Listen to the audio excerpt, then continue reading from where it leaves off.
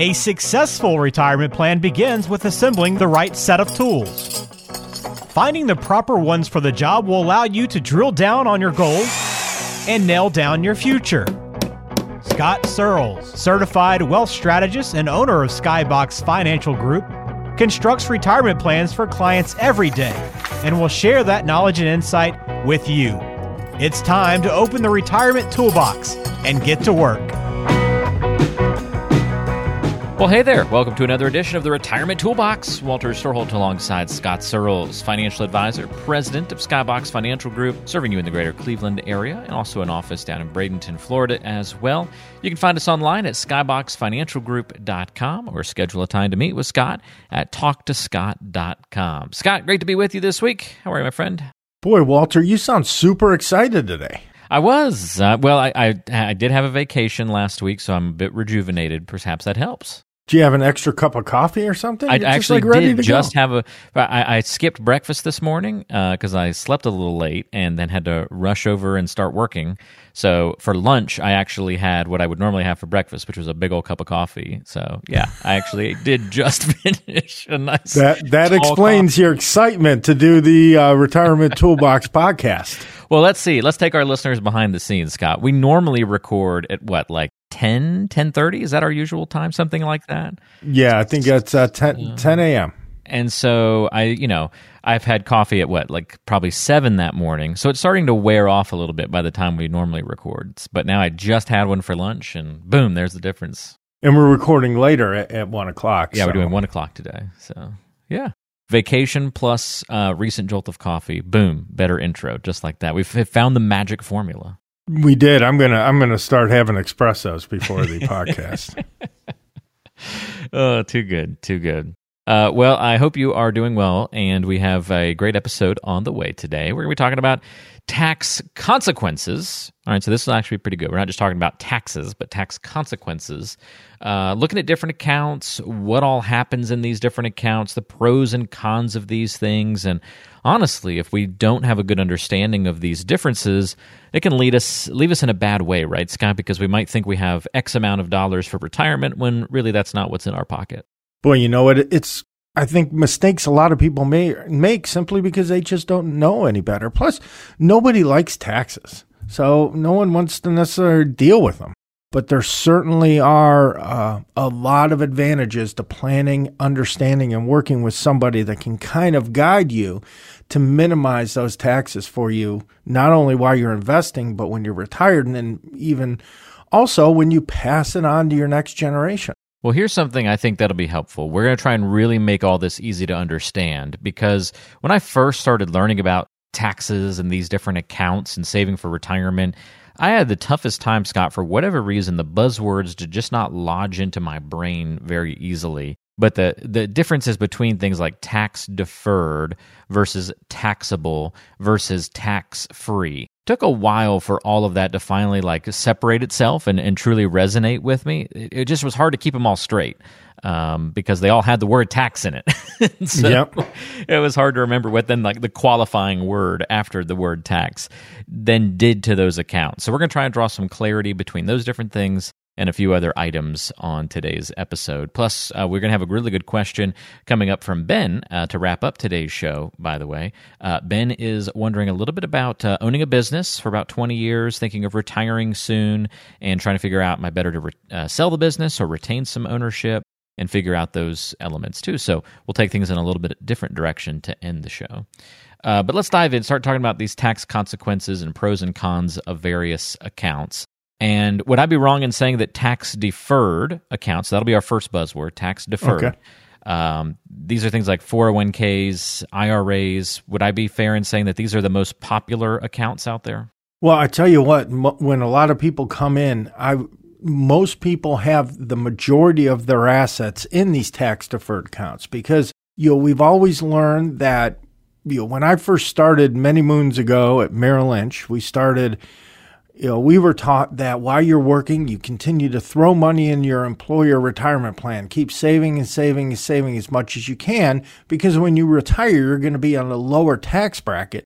Now, I'm not sure that's necessarily going to be the case. So your tax-deferred accounts are taxes that you put money in There are any types of retirement accounts, 401ks, IRAs, SEP IRAs, 457 plans, on and on. You don't pay taxes when you put the money in, and then it continues to grow tax deferred, and then you take money out. When you take money out, that's when you pay taxes on it. So you're deferring the taxes till later on. Now, majority of people have their money saved up in here because they've been saving through their 401k at work, and they've just been following that mantra and continuing to save and save and save. So a lot of the times, 80, 90% of their assets they're going to use for retirement are going to be in that tax-deferred accounts. But the pro is it's easy to save because you're putting that money in every month out of your paycheck, or you're making IRA contribution. You can deduct it from your taxes. But the con is that when you start taking money out to fund your retirement, all of that money is then taxable, and it's added on to your taxable income for that year. And it also affects the taxability of your Social Security. It affects your brackets and how much you're going to pay in taxes. And sometimes it'll move people up into a bracket, and they'll start paying a higher marginal tax rate on some of that money. So it's actually, when people are saving and accumulate it, they're not thinking about these types of things when they retire. And my book is the Ticking Tax Retirement Tax Time Bomb. Oh, geez, I even messed that up. The hell's the name of that book?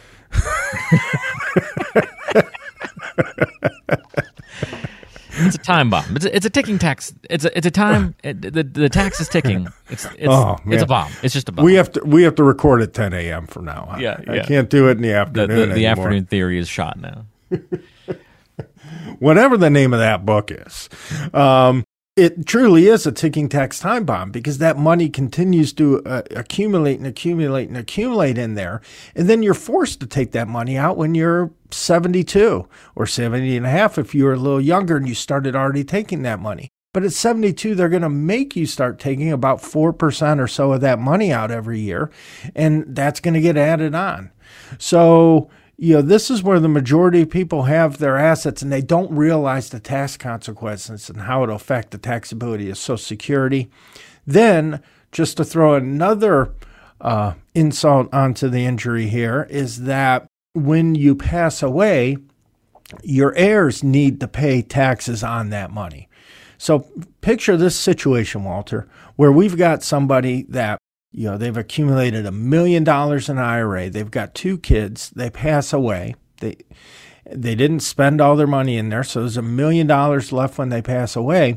And each one of those kids inherit $500,000. Well, usually when those kids inherit that money, they're going to have a choice where they can take that money out. In most cases, they're going to have to take that money out over a 10-year time period. So if they're smart, that $500,000, they're going to take out $50,000 a year for 10 years. But that $50,000 gets added on to their income every year. And usually when people pass away, their kids are in their prime earning years. They're making probably the most money they're going to make in their life. And then all of a sudden they have $50,000 added on there.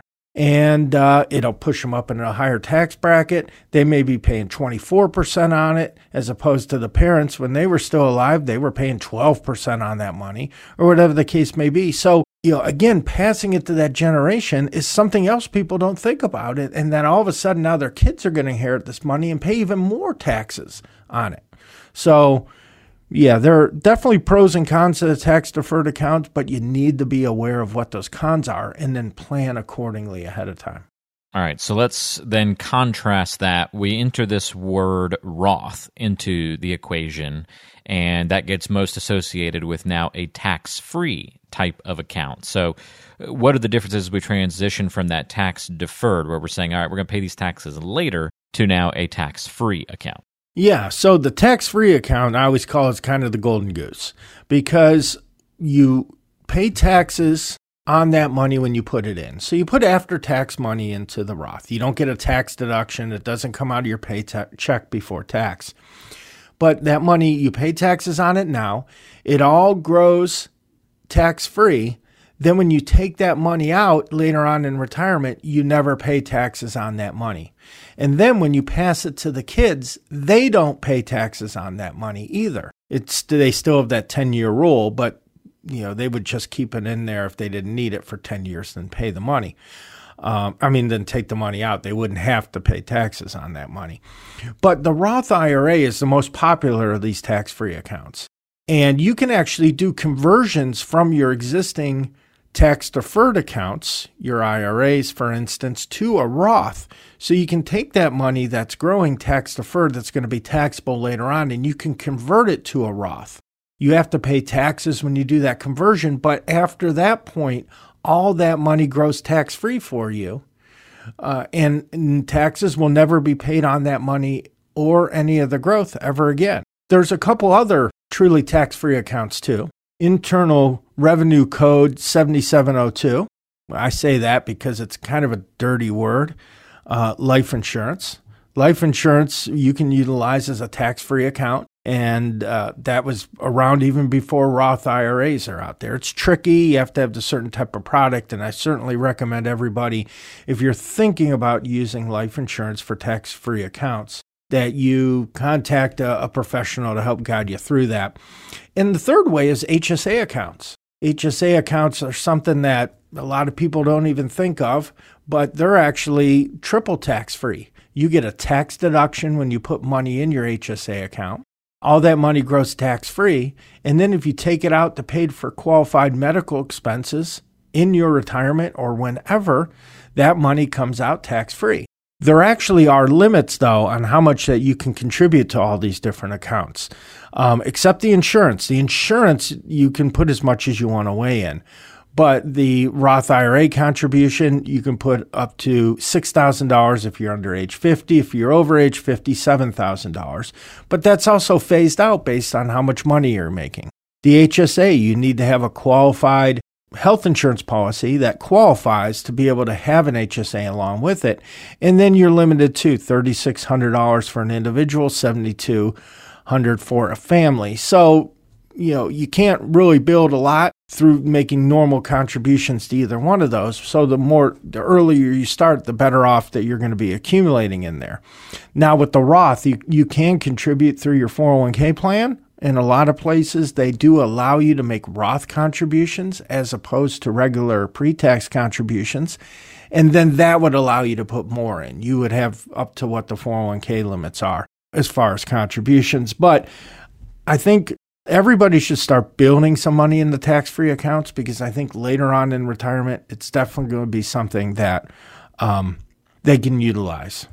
So it's really, if we're deferring the taxes on the first one, meaning we're paying it later, it's a pay me now or pay me later situation, right? Tax-free means we've already paid it. We paid them now, and then the growth on those things is now free, and that's why it's kind of we're still paying the taxes, but tax-free is just on the growth part. Right, and you need to ask yourself, do you think tax rates are going up in the future, or do you think they're going to stay the same or go down? If you think they're going to go up, then maybe it makes some sense for you to pay the taxes now, because tax rates may be higher in the future, or they may be higher for your kids in the future. I'm guessing up. That's just a guess. Yeah, I'm no rocket scientist, but I'd go with up too. If you had to place a bet, that might be where it's placed. All right, so we have tax-deferred, tax-free, and now we'll confuse things with taxable. So what about taxable accounts? What are examples of that, and how is that different from the first two things we've talked about?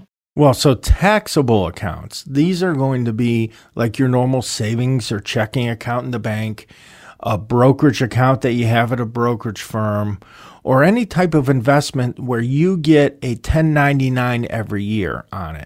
So you actually are paying taxes on any interest or dividends that you earn every year as they're earned.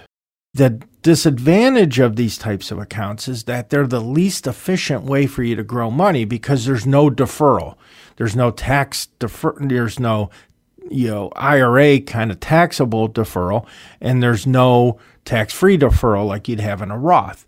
Because you're paying taxes every year on that, it doesn't grow as efficiently as those tax-deferred accounts do.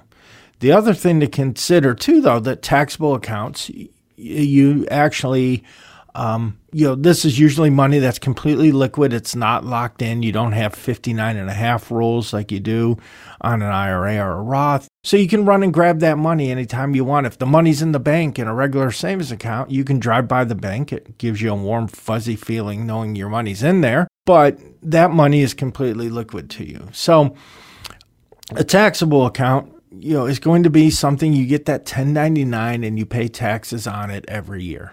Makes sense. All right, sort of saying the very first one, tax deferred, we're paying tax later. Tax-free accounts, we're putting in money that's already been taxed, and so the growth is free. And taxable accounts is sort of in between, where we're paying taxes as we go. Correct. All right, very good. Now, that's not the full picture. We've got a few other products that have some tax consequences of these different accounts, but we'll get a little bit away from the whole tax-deferred, tax-free, taxable verbiage. What about the good old CDs? Used to be real popular, not so much these days, but what do we need to know about taxes when it comes to CDs in case somebody is still looking at those or has one of those? Yeah, no, CDs are kind of unique. And, I have a little story. And obviously interest rates have been low now for 20 plus years. And, CDs aren't that attractive anymore. You have to lock your money in for a year to get 0.5% or whatever they pay, right? But I had a client that came in years ago that actually had a CD that was in an IRA, which I'll talk about in a second, but a CD that was in an IRA paying 14% a year. It was a 30-year CD. And don't quote me on these numbers, but I think she had originally put in $3,000, which was the contribution limit to IRAs back then. It grew for 30 years, and it was somewhere right around $88,000 at 14%, guaranteed for 30 years. I mean, when she originally put that money in there, that money was not, she probably was doubting herself, thinking, why would I want to lock in 14% for 30 years? But it ended up being a smooth move. So CDs are a little unique in that they actually, you can have either an IRA or tax-deferred CD. You can actually have a taxable CD or even a tax-free CD. And it's the CD is really kind of the product. And then it's like, what type of account is that product in? So if you've got a CD that's in a tax-deferred account, you would not pay taxes on any interest that CD earns every year. It would keep growing and building on that CD.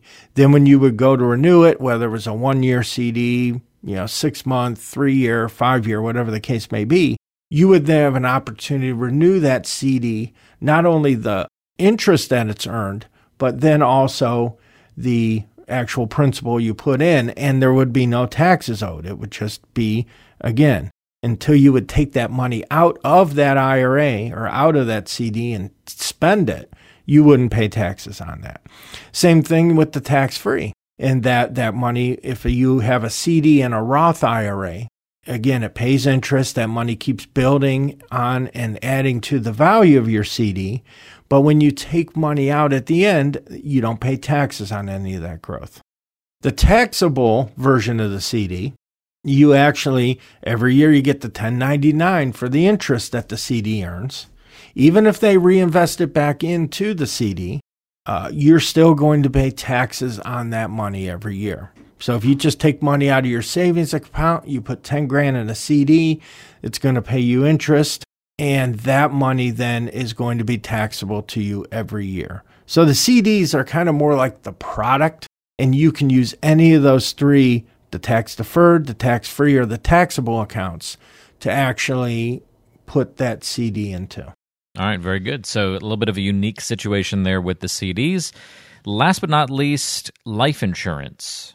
Sometimes people are surprised that this would get included into talking about tax consequences. Yeah, and I mentioned it in that tax-free account because life insurance is one of the original tax-free investments. You have to be careful, though, because there are ways you can kind of find yourself in a pickle by trying to have the wrong type of life insurance or utilizing it in a wrong way. But it kind of a 30,000 foot in a nutshell view. If you put money into life insurance, you can put in as much as you want. That money inside there, depending on the product, might be linked to an index. where if the index goes up, you make money. If it goes down, you don't, but they'll cap you. It could be invested in mutual funds, or they could just pay you a fixed interest rate. Either way, when you put that money in, it's invested. All that money is going to continue to compound like the tax-deferred and tax-free accounts do. But if you take the money out of life insurance via a loan instead of a withdrawal, all that money's tax-free. Now, I don't want to get too super nerdy on the podcast, but there are things you have to look out for, and how much they charge you for the loan. How's the money invested when you take the money out for the loan? A lot of different issues to look at, but basically you could put as much as you wanted every year. Even you could lump sum $100,000 or $200,000, have that money grow tax deferred, take it out tax-free via loans if you wanted any of that growth later on in the future. And if you never use that money, guess what? It also pays a tax-free death benefit to your heirs. That's usually in excess of the amount of money that you put in. So it's really kind of this kind of gray area where you can really use that in a lot of different situations if you have the right product for the right situation. Well, there you go. Lots of good details about tax consequences, some pros and cons of various accounts. And if you have any questions about this, feel free to reach out to Scott. Talk a little bit about these and how it impacts your specific situation. You can reach out by calling 888-742-0111, or the easy way to do it, go to talktoscott.com and schedule a time to visit with Scott at your convenience. Tap into that more than 20 years of experience and that great financial knowledge that Scott brings to each and every show and every day into the office with his clients. Again, go to talktoscott.com and schedule a time to visit that's convenient for you. And we'll put the contact info in the description of today's show so it's easy for you to find. Thank you, Scott, for giving us the breakdown on those tax consequences. Now it's time to get to know you a little bit better. It's getting to know you time. All right, here's my fun question for you this week, Scott, on our Getting to Know You segment.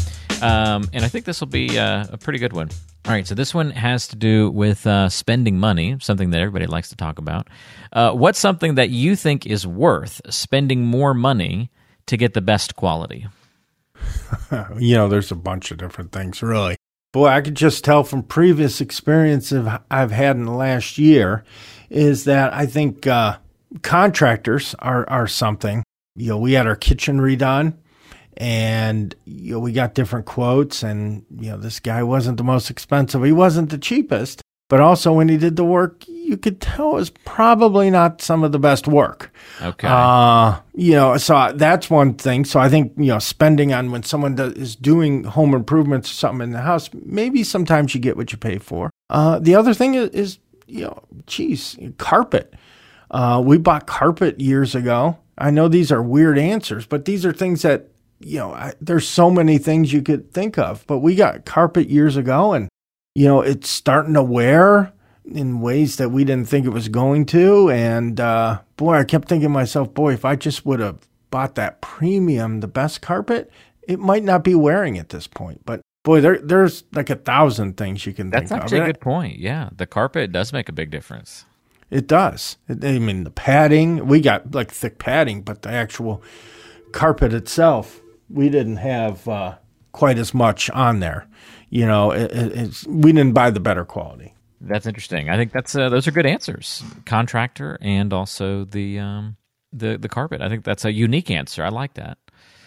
I was going to say underwear.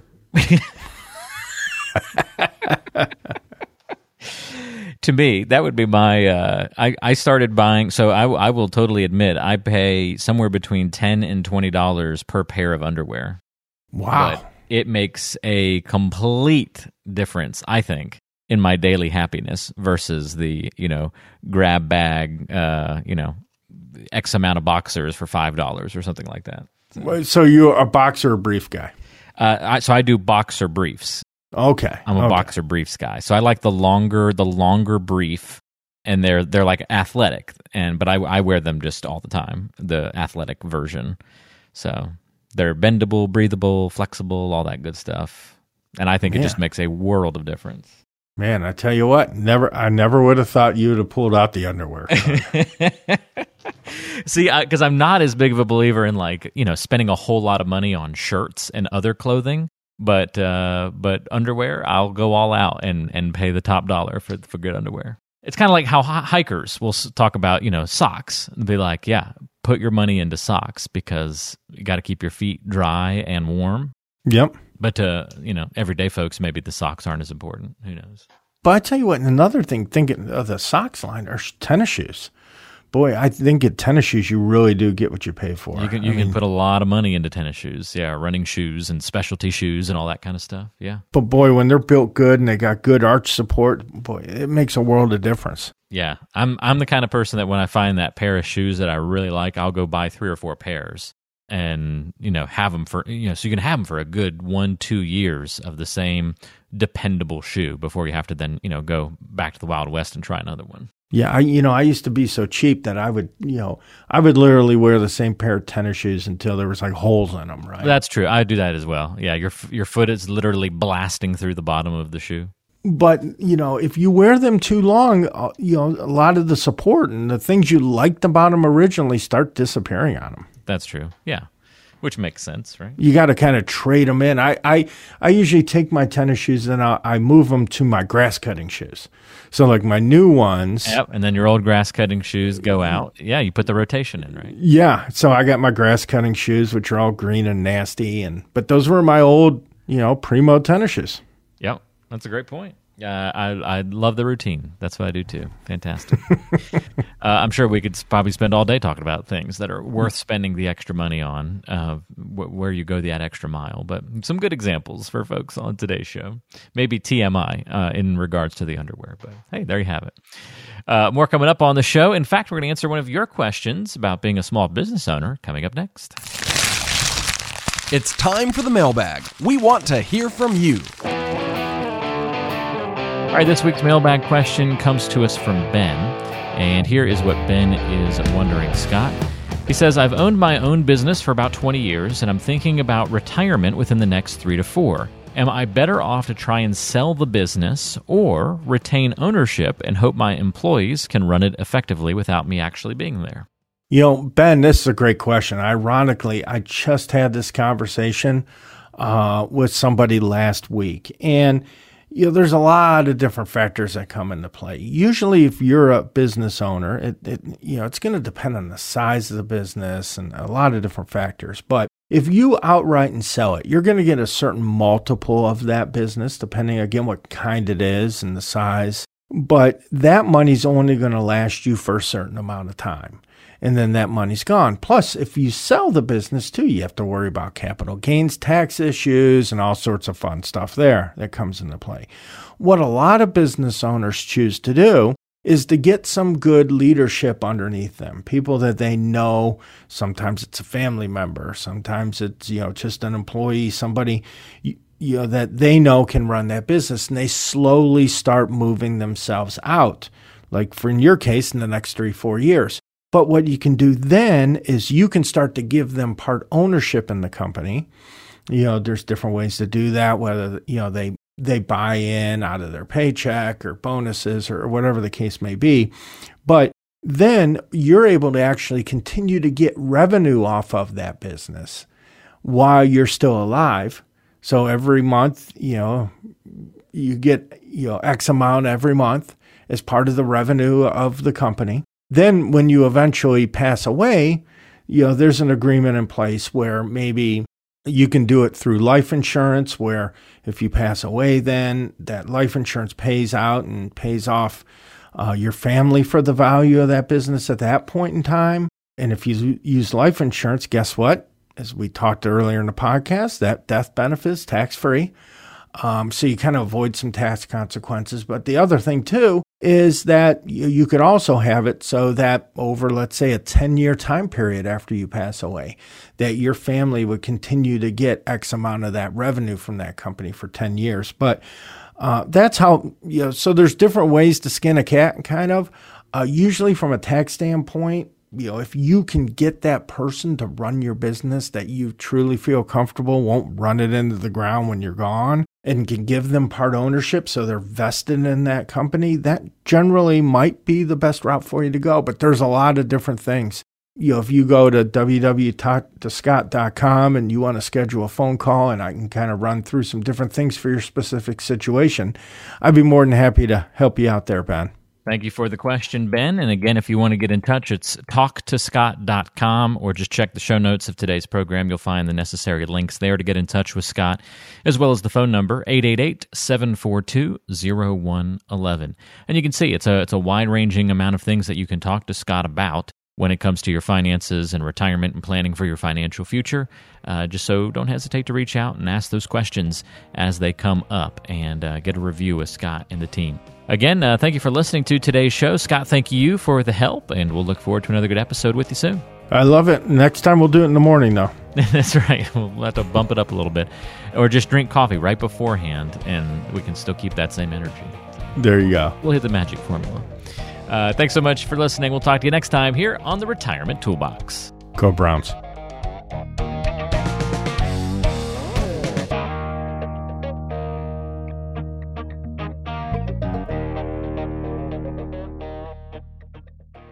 Investment advisory services provided by Skybox Asset Management, LLC.